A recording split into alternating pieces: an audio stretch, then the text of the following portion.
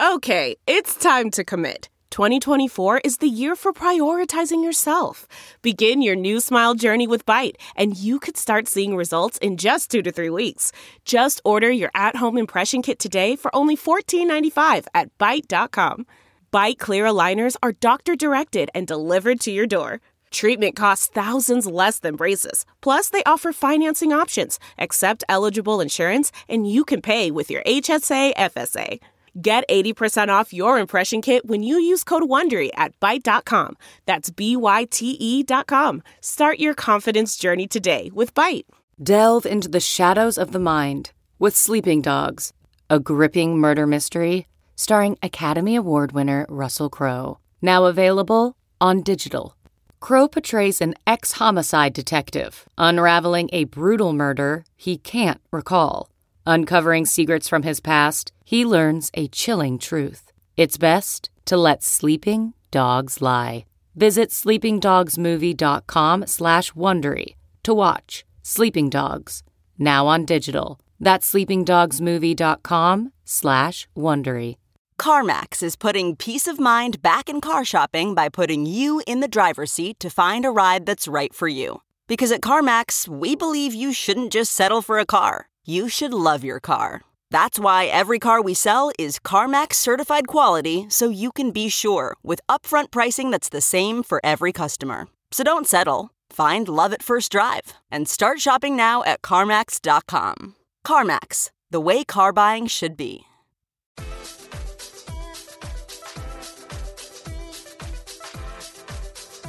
Welcome to the Science of Success with your host, Matt Bodner. Welcome to the Science of Success. I'm your host, Matt Bodner. I'm an entrepreneur and investor in Nashville, Tennessee, and I'm obsessed with the mindset of success and the psychology of performance. I've read hundreds of books, conducted countless hours of research and study, and I'm going to take you on a journey into the human mind and what makes peak performers tick, with a focus on always having our discussions rooted in psychological research and scientific fact, not opinion. In this episode, we explore the link between trauma, mental health, learning disabilities, and genius. Look at a number of historical figures and how they harnessed struggles like depression and ADHD to achieve world-changing results. And we examine the practical steps you can take to overcome your struggles with Dr. Gail Saltz. Because the Science of Success has spread across the globe with more than 525,000 downloads, listeners in over 100 countries, hitting number one new noteworthy, and more, I give away something awesome to my listeners every single month. This month, I'm giving away a $100 Amazon gift card to one lucky listener. Could be you. All you have to do to enter to win is to text the word SMARTER, that's SMARTER, to the number 44222. Again, just text SMARTER to 44222.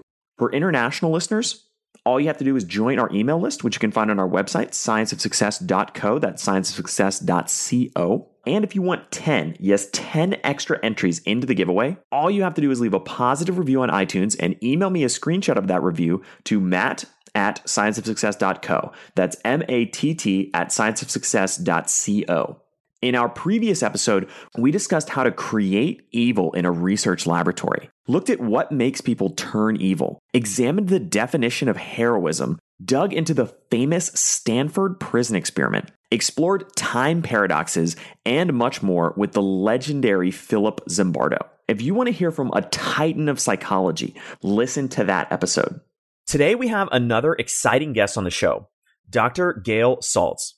Gail is a clinical associate professor of psychiatry at the New York Presbyterian Hospital Weill Cornell School of Medicine and a psychoanalyst with the New York Psychoanalytic Institute. She's a columnist, best-selling author, podcast host, and television commentator, and one of the nation's foremost go-to experts on a variety of psychological and mental health issues, having appeared on Good Morning America, Dr. Oz, The View, Dateline, 2020, Primetime, Today, CNN, and many more shows. Gail, welcome to the Science of Success. Thank you, Matt, for having me. This is such an important topic. People are very consumed with how to further themselves, but often, lacking particular coping tools. So I'm really excited that you're having me today. Well, we're thrilled to have you on here. So to kind of get started, tell us a little bit about your background and how you sort of embarked on this journey. Well, I am a psychiatrist. I mean, actually originally after I finished medical school, I thought I was going to be an internist. So I did a residency in internal medicine. And then I decided, I'm really so much more fascinated with people's minds that I decided to do residency in psychiatry, which I've loved, and then continue my training. I did a fellowship in treating sexual dysfunction, and then I did my psychoanalytic training. So, woe is my poor parents that paid for many, many tuitions, but I had many different areas of training, all leading to being a psychiatrist, psychoanalyst, and then ultimately, feeling that it was really important that many people, not just people who decided to enter treatment or could afford treatment, could have access to understanding the tools that psychiatry and psychoanalysts can provide for their everyday lives. So I started doing this, talking with the lay public, I'll call it, or public education, through writing, through television, through radio, because it's really, people, let's put it this way, close to half of Americans do struggle with some sort of mental health issue. And we can't really afford to write off half.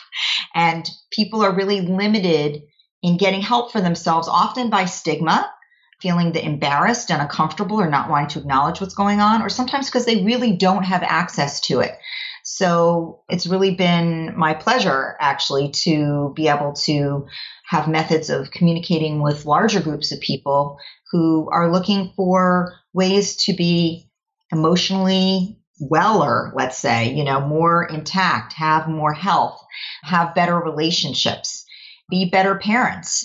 So that's been sort of a lot of what I did and continue to do. And then that has led to other just interesting areas for exploring this issue. One of them being, for example, I have had a few series at New York City's 92nd Street Y, which is an amazing cultural institution with all kinds of educative programming going on. And one of the things that I do there is this psychobiography series where we look at iconic figures and sort of what made them tick.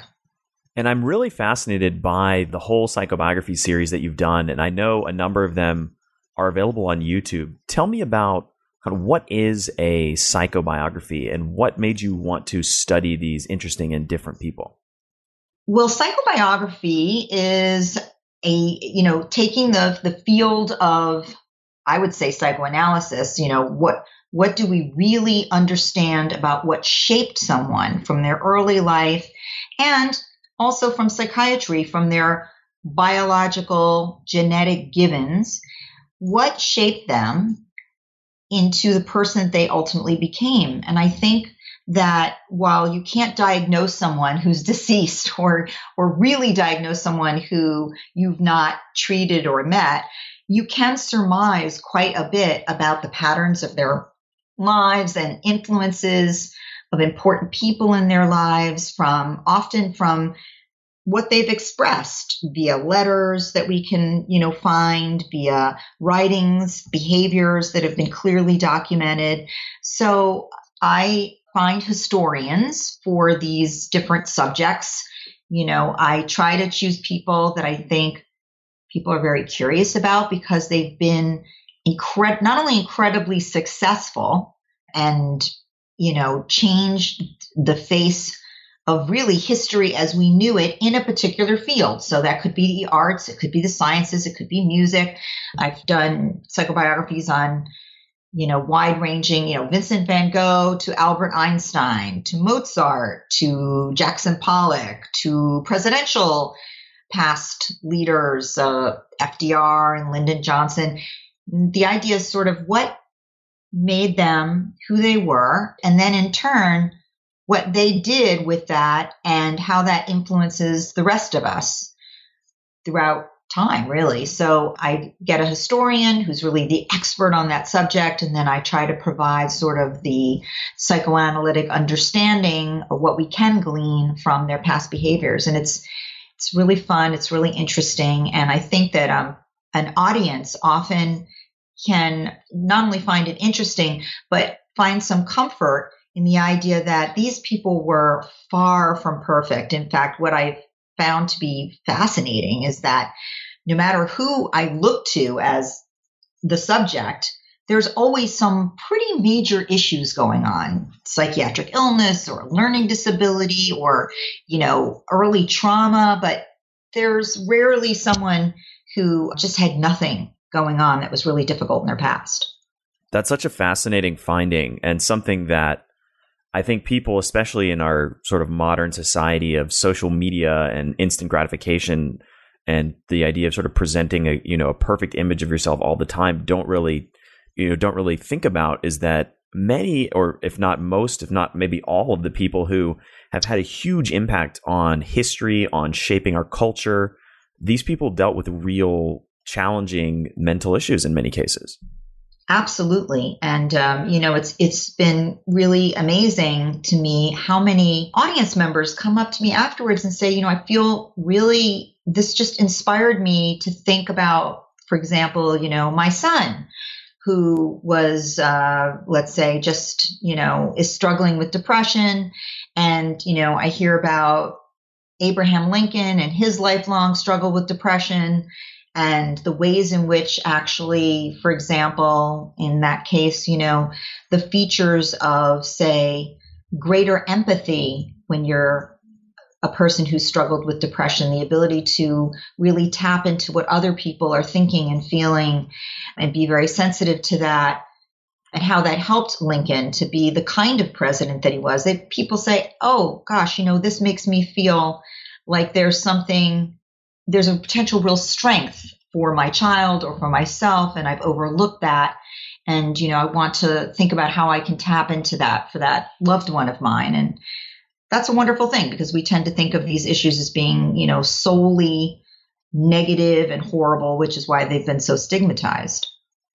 That's fascinating. And one of the things that I find really interesting is, in many cases, people only sort of hear about or concentrate or focus on kind of the instances of, somebody that's kind of had a serious breakdown or failure or whatever as a result of, let's say, depression or anxiety or something like that. When in reality, many of these really important historical figures not only dealt with these major issues, but overcame them and changed millions of lives, changed the course of history, et cetera. Absolutely. And not only did they overcome them, but they often, whatever they did, let's say, that we find so astonishing and amazing, is in some ways a direct result of the thing that they struggled with, that they are often very specifically connected. And that led me to start really doing some research and speaking with many neuroscientists and many clinicians. And so I've spent the last few years actually talking with many people who you may not know, and some who you will know, and some kids who've struggled with exactly this, something really, really difficult, but it's clearly connected to some impressive strength for them. And that has had me working on this book that will come out next March, called The Power of Different, the link between disorder and genius, of which there is a significant link. So I really look at the hard wiring, what's going on there, why that is, what do we know and understand about it, which is something that I explore on my current podcast, The Power of Different. And, I think you would be surprised that it's not hard for me to find people to talk about this, that we tend to, we're such a celebrity oriented, perfection oriented society. And we think, oh, all these people, wow, they just did it from the get go and they're so together, when you scrape the surface, really, they would tell you that that's not the case. So I'm curious, and I want to dig deeper into kind of the whole idea behind The Power is Different. One of the things that you made a very important distinction that I did not make earlier is that it's not just that they overcame these struggles. It's that this, in many ways, for example, Lincoln's depression kind of gave him this deeper empathy. And it was kind of the other side of the coin, that this was their biggest strength and really shaped who they were as a person and shaped the great successes that they had in their lives. Exactly. I mean, of course, I don't want to say that people who are struggling with a real mental illness should not seek treatment and have treatment, because they should. But having treatment and helping yourself in terms of struggling less does not in any way diminish the particular strengths that are associated with having that kind of problem. So, for instance, in Lincoln's day, of course, there were no treatments. And actually, in Lincoln's day, melancholy, which is what depression was called, was not viewed the way it is today. It was actually, people with depression were often seen as kind of romantic figures, or, really pondering, really thoughtful, let's say. And, we now understand that that may be true, but it shouldn't be romanticized. It really can cause terrible suffering. But on the flip side, Lincoln's just a great example, but I could give you a million examples. But in his case, say, his ability to tap into what other people were thinking and really be attuned to that allowed him to bring in political partners and work with other groups and sort of not erect a wall, but instead extend himself and really get consensus by standing in other people's shoes in a unique way, which is part of what made him such an amazing leader and president. And of course, empathetically understanding that, slavery was wrong, and be extremely motivated to do something about that. And in addition, another feature of depression is actually realism, which sounds like, well, so what? But really, those of us who are not depressed, to some degree, we tend to see things a little bit through rose-colored glasses, which is nice and really pleasant. And, it's not that far off of real, but it does tend to be on the optimistic side. But people with depression, it's not so much that they see things in a negative light that doesn't exist. It's that they tend to see things more realistically.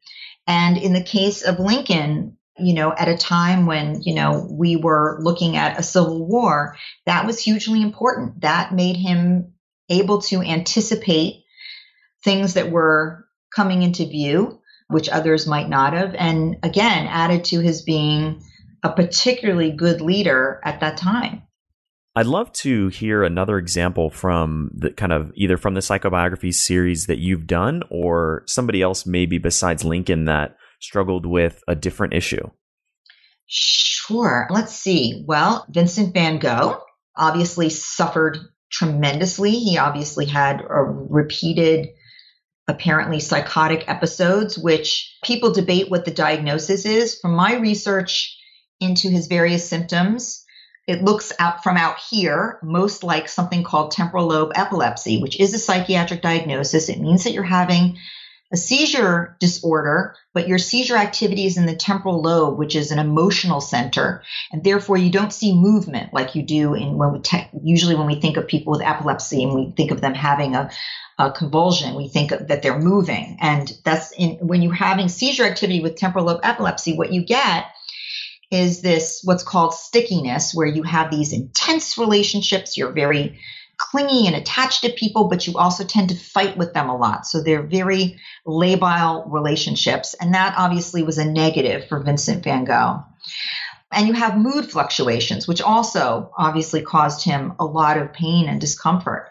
But what you also have is often visual and even auditory hallucinations. And the visual hallucinations are often like intensely colorful and attached to emotional state. And it is very possible that part of what motivated his painting in the way that he did had something to do with what he experienced, what he saw, that he may have seen things in distorted ways, in unusually colored ways, and that may have been very connected to his temporal lobe epilepsy. What about somebody like a Da Vinci or an Einstein? Did either of them struggle with anything in particular, or what did you find from conducting a psychobiography of them? So Einstein, of course, is greatly argued about. And again, we can't give, I've been clear, like you can't give a definitive diagnosis, but what is apparent is this. Einstein was an extremely poor student early on. I mean, by early, I mean through high school. He was often found to not be paying attention at all, except to things that he really loved, which was physics and math. And teachers often became very irritated and were punishing, and he left school and ultimately came back to school at some point. And he had a lot of difficulty in his relationships, many things which sort of smacked of, I guess I'll say, attention deficit disorder, meaning that he would be very distractible about things that were not interesting to him, but extremely hyper-focused on things that were interesting to him. Hyper-focus is something that is sort of a side effect which can, if used well, I guess I'll say, can really be an incredible strength. But unfortunately, in today's, for example, teenage boys struggling with ADD, they tend to hyper-focus maybe on video games, which are very rewarding and obviously not something that's necessarily going to produce a genius finding. And so that is a difficult thing for parents. But in the case of, say, an Albert Einstein, his greatest discoveries and greatest papers about the universe really occurred within a 1-week period. They were 3 different findings and they were 3 different papers, and they all happened while he was working in the patent office, a very menial job that he found to be boring, and it brought in some money so that he could survive, but it was not exciting. But this other area where he sort of sequestered himself for this week and was so intensely focused that he produced this really extraordinary, now, of course, obviously Einstein was intellectually in this area clearly a genius, but his ability to daydream, he talked about that he started with this study, so to speak, by just looking out the window and imagining that he was riding a light beam. And that was a big part of who Einstein was, his ability to daydream, to think creatively, to let his mind wander, and something that annoyed the heck out of teachers who at that time didn't want his mind wandering, wanted him to be studying whatever they were teaching him. But that's what he did. That was who he was. And the flip side was that it really informed his ability to think outside the box in these very, very creative ways, something that really is known to go along with attention deficit disorder, and then hyper-focus when it came to an area that really interested him. Okay, picture this. It's Friday afternoon when a thought hits you. I can spend another weekend doing the same old whatever, or I can hop into my all-new Hyundai Santa Fe and hit the road. With available H-Track all-wheel drive and 3-row seating, my whole family can head deep into the wild. Conquer the weekend in the all-new Hyundai Santa Fe.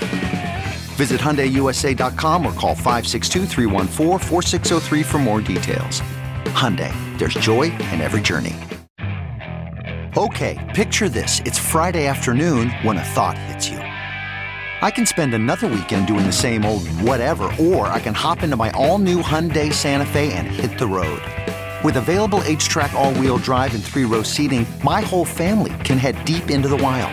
Conquer the weekend in the all-new Hyundai Santa Fe. Visit HyundaiUSA.com or call 562-314-4603 for more details. Hyundai, there's joy in every journey. Okay, picture this. It's Friday afternoon when a thought hits you. I can spend another weekend doing the same old whatever, or I can hop into my all-new Hyundai Santa Fe and hit the road. With available H-Track all-wheel drive and 3-row seating, my whole family can head deep into the wild.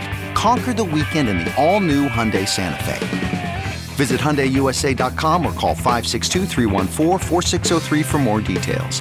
Hyundai, there's joy in every journey. Hiring the right person takes time that you often don't have. But you shouldn't let a time crunch get in the way of finding the right candidates for your business. That's why LinkedIn is the best place to post your job. In fact, I was on LinkedIn Jobs this morning looking for candidates to fill a key role in one of my businesses. LinkedIn Jobs screens candidates with hard and soft skills you're looking for so that you can hire the right person quickly. You can look for things like collaboration, creativity, and adaptability, looking beyond just work skills and resumes to connect you with the candidates who are a perfect match for your business. That's how LinkedIn makes sure that your job post gets in front of the people you actually want to hire. because they have a much better ability to get a deep insight into exactly who is the right candidate for you and your business. Find the right person meant for your business today with LinkedIn Jobs. You can pay what you want, and the first $50 is on them. Just visit linkedin.com/success. Again, that's linkedin.com/success to get $50 off your first job post. Terms and conditions apply.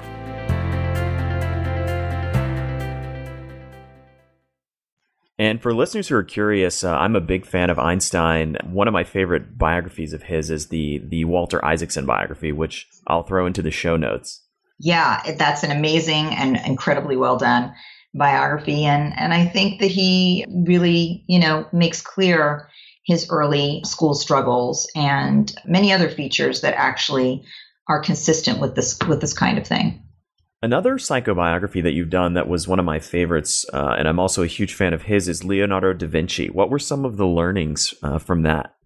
Well, so we have much less available to look at, obviously, because it was so long ago. And so, when you look at people, the farther you go back in history, often the less you can find, because of course, less survives. And so there are less people to say things. But again, he was remarkably able, obviously, to think in these many different directions, because we think of Leonardo da Vinci, we think of him being a great painter, and of course he was, but he also had, he also came up with these many inventions, many that were related to military practice, flying. And so he was a thinker in so many different directions. But again, from an attentional perspective, he sort of was interested in solving a problem, and that's where his interest ended. So he is also rather famous for not completing things. And, painting projects, he would sort of solve what he deemed to be the problem in the creation of the painting or the invention, and then it was left. And so sadly for him, he had trouble getting paid for things. He had trouble, in that sense, making a living or completing things. But he, again, you wonder about his ability to attend or, in that sense, buckle down. But at the same time, it left his mind free to really be creative and out of the box in so many different directions that he was, viewed, certainly at least, as extremely accomplished by those who noted what he at least started. Let's zoom out a little bit. You touched on this earlier, that you have a new podcast. It's called The Power of Different. Tell me a little bit more about that. So it's, trying to understand the same thing in the sense, but with, today's people, trying to understand and help people see the ways in which they may struggle earlier on, whether that is something difficult that's happened in their lives, and maybe a mental health issue. It might be a learning issue, but it might also be, a loss that they had. Recently interviewed Stacey London, who, talked about her early struggles with complete body psoriasis, which was, which socially made life extremely hard for her, and also sensitized her to the issue of body and beauty, and ultimately probably contributed to having an eating disorder, a body image issue. So a lot of her growing up was really difficult, and she had a lot of struggle. But ultimately, that became very connected to the idea of, in her mind, of how can someone feel beautiful in their own way that isn't necessarily directly connected to conventional beauty, because this is something she really struggled with. And that ultimately led to her, movement into that field and her application of the thoughts that she'd struggled with to other people, and certainly something she could empathize with. And so she has really made a highly successful career in television and in writing and in consulting and working for Vogue and so many things all around this issue of body image and styling for anybody's body, so anybody should be able to feel attractive and comfortable in their own skin and authentic and beautiful, not related to just cultural standards. Who are some of the other guests that you've had on, and what have you learned from their experiences? Well, so I'm just getting rolling, so it's fairly new, but let's see. Dov Seidman, he's the CEO of a company that's made many, many millions of dollars, a highly successful company. It's a legal company that helps other businesses with compliance, with how to be ethical and compliant and create that culture in their business, which is something, as you can well imagine, is very, very needed today. But Dov is a man who, and he's been highly successful, but Dov is a man who has severe dyslexia and failed out of school, just had a terrible, terrible time. And he really tells the story of this experience of feeling broken and repeated failure and how it has informed his movement along the way.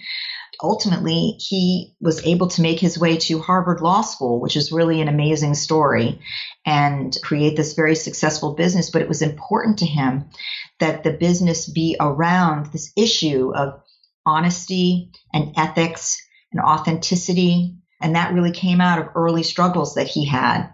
And that's what he's been successful in. Actually, up now is Steve Silberman, who you might know as the author of Neurotribes, which is an award-winning and best-selling book about autism and the particular strengths that come along with autism. So he is very, very extensively versed in this area, and we talk about that. So for somebody who's listening right now and maybe they're struggling with anxiety, depression, something like that, they see somebody like Lincoln who overcame some of these struggles, but they still feel helpless. What sort of practical steps could they take towards applying some of these lessons and applying kind of the concept of the power of different? So what I would say is this: when you are struggling with something, you should absolutely get an evaluation and potentially treatment, depending on what that evaluation shows, because there are many treatments for, let's just say, depression, for example, some of which you can do on your own. For example, exercise greatly impacts depression. And I'm not talking about like a walk around the park. I mean like 30 minutes of vigorous multiple times a week exercise, which is both preventive in terms of depression, but also just as effective as medication for mild to moderate depression. And so there are things that one can do for themselves, like mindfulness, exercise, eating well, sleeping well. And then there are things that treatment can provide, psychotherapies that can be extraordinarily helpful, and or medications that can be helpful depending on how severe the situation is. So one should definitely treat themselves, and because there's no reason to struggle. But at the same time, you want to spend some time on that. You also want to spend some time on trying to identify what your strengths are. And so I think sitting with yourself and thinking about things that you do see that you are good at, let's say, and you have been able to do in the past. Or, I mean, sometimes people really have difficulty identifying this. A therapist can help with that. Sometimes actually a career counselor can even help with that.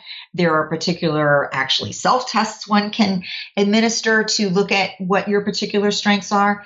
But you do want to hone in on those strengths and how they can be applicable, in the worldwide environment. And you want to spend time honing those things. So if empathy is a strength of yours, you want to think about the ways in which you employ that in the world and have some focus on that as well. And think about whether, for instance, are you in a job or career where you can use empathy? And if you're not, do you want to move in that direction in some way to try to be able to use it more, since it is one of your strengths?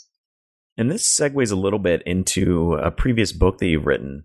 I'm curious, how do we get sort of trapped in defeating stories that we tell ourselves? Yes. Well, we all do. And so I don't want to say, oh, there's something wrong with the person who does. It's just it's very common from early in life to sort of have a narrative, your own story that you tend to say, this is who I am and this is why. People have, it becomes part of our character, really. And when you play that loop over and over again, it reinforces it, and it's really hard to see your way out of it. So in that book, I tried to detail for people sort of the most common stories. Some people are very self-defeating or masochistic. Some people are very dependent on others and feel they must be. Or some people feel very inhibited and feel they can't break out of that shell because, there are so many things that they have to be afraid of in revealing themselves and feeling rejected potentially. There are infinite numbers of stories that one could tell themselves, but it's based in psychoanalysis or psychodynamic work to try to understand or self-analyze what your particular stories are and ways that you might measure them, let's say, against reality and consider the possibility that they are rooted more in your mind than in truth or in the outside world, and ways that you might amend those stories, because one's self-perception greatly guides how you act in the world. And then what you put out there, people tend to reflect back. So you can really change your trajectory, not to mention how the happiness that you have because of how you feel about yourself by really reevaluating those stories. So how can we go about amending or sort of rewriting some of these stories? I think that the number one goal is to identify the stories that you have. Even, self-observation goes a long way. Sometimes when you really zero in and realize, oh yeah, I really do think that about myself. Sometimes even just the observation helps you to change it. I often tell people to sort of write down those scripts, those stories, and, ponder them, give them some thought. Think about whether you want to amend some of them. You want to, try writing a slightly different script. Write down maybe I feel like I always have to, for example, be subservient to my partner. They really should always come first because I don't deserve to be coming first. And then try on for size, an amended story. No, I really, I deserve as much as anyone. I'm going to put myself first half of the time. And, we'll have to make compromises, and you have to sort of embrace that story and go out and give it some test runs. So that actually brings up another topic that I'm curious about. I know you're a deep expert on sex and relationships, and that's something that we've spent very, very little time on our show, but obviously something that's vital to living kind of a happy and productive life. For such a deep topic that we I'm sure we could talk for hours about, with the little time that we do have, what are some actionable insights that, or kind of concrete takeaways that you might be able to share with our audience in terms of improving in that area of your life? Well, it's huge. Let me just say, so I'll obviously be scraping the surface, but I think people often forget that relationships really are the number one source of happiness in life. It's not money. It's not fame, even though a lot of millennials often feel like it is, but it really is the quality of the relationships in your life. And those take work. They really do. And they can never be one-sided. That it never ends up working, even if you feel like you're always on the receiving end. Ultimately, the other person won't stay and won't be happy. So it is about compromise. And that means it is about a lot of communicating. It is about, sitting down and being willing to listen. I would say, if you could add one thing to your relationship now, it would be that you're really listening to your partner, your friend. You're mirroring back what you heard, so they feel understood. And then you're asking for the same thing, that they take a turn and listen to you, that they be able to express what they heard from you. That is usually the first step in really having good communication, which ultimately, because everybody has to compromise in relationships, is what, leads to longevity and stability in relationships. So what can we do to be better listeners? Well, in short form, sometimes you got to shut up.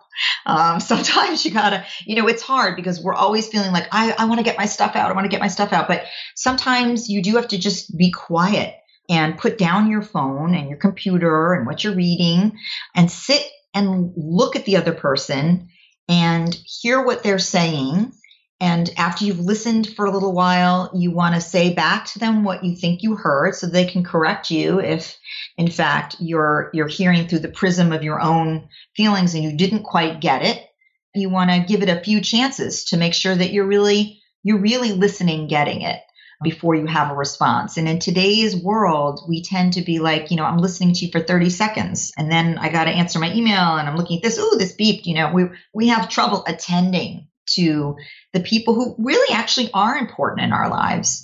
So I would say, that active listening is what I'm talking about. And it's very important. So for the topics that we've discussed today, what are some potential resources where people can kind of do some research, find out more, kind of dig in and learn about these topics? Well, wow, we've talked about a lot of topics. So, if you're interested in psychobiography, it actually so happens that, as you pointed out, some of them are up on YouTube, but most of them are up on the 92nd Street Y's website, 92y.org. And so if that kind of content interests you, you can find them all there. There are many. I will be talking about this concept of finding the strengths in our differences on my podcast, The Power of Different Podcasts. When it comes to trying to improve your relationships, I think, there are so many resources, although, some are better than others, to be perfectly honest. There are, I would say, I actually often write about relationships for Health magazine and health.com. But, there are many, I think, good authors, in the arena of relationships. Harville Hendricks is a wonderful, has written numerous books on love and relationships and active listening. And I think he's very good. The Love Lab, which is in Seattle, puts out a lot of great information about relationships and many, many wonderful writings. I think they're very helpful. And I think if you're having a very particular kind of problem, it's very reasonable to seek therapy, which, is better earlier than later if you're really having a struggle in your relationship. And what is one piece of homework that you would give our listeners? For relationships, I actually would say it's wonderful to two things. I would say for your partner relationship, I would say go home and try to practice active listening with taking turns in doing that. But I would also say that in our frenetic and emotionally charged lives, we often forget to just be affectionate to our partners. So I'm not talking about sex, which is very important, but I'm just talking about holding hands or, putting your hand on your partner's neck and giving them a squeeze, or giving your partner just, a kiss because, and, that conveys so much of, I love you, I like you, I want to be with you, you're important to me. And we often just forget to do that. And we just zoom in for just the sex or nothing. And that in-between affection can make all the difference. And where can people find you online? Well, let's see. I have a website at www.drgailsaltz.com. They can tweet me at Dr. Gail Saltz. I have a Facebook page. They can find me there. So there are many methods of finding me. I love to get questions. I do answer them, and I'm happy to do it. Well, Gail, thank you so much for being on the show. This has been a fascinating discussion and really, really interesting to kind of dig in and learn about a number of historical figures who've overcome, or not even overcome, but really leveraged what many would consider sort of stigmatized problems or mental illnesses and achieved incredible results. Well, thank you so much for having me. It was really a pleasure. Well, thank you for being on the show. Thank you so much for listening to The Science of Success. Listeners like you are why we do this podcast. The emails and stories we receive from listeners around the globe bring us joy and fuel our mission to unleash human potential. I would love to hear from you. Shoot me an email, send me your thoughts, kind words, comments, ideas, suggestions, your story, what the podcast means to you, whatever it might be. I read and respond to every single email that I get from listeners. My email address is matt, M-A-T-T, at scienceofsuccess.co. That's matt at scienceofsuccess.co. Shoot me an email. I would love to hear from you. The greatest compliment you can give us is a referral to a friend, either live or online. If you've enjoyed this episode, please leave us an awesome review and subscribe on iTunes. That helps more and more people discover the science of success. Lastly, as a thank you to you for being awesome listeners, I'm giving away a $100 Amazon gift card. All you have to do to be entered to win is to text the word SMARTER, that's SMARTER, to the number 44222. Thanks again, and we'll see you on the next episode of The Science of Success.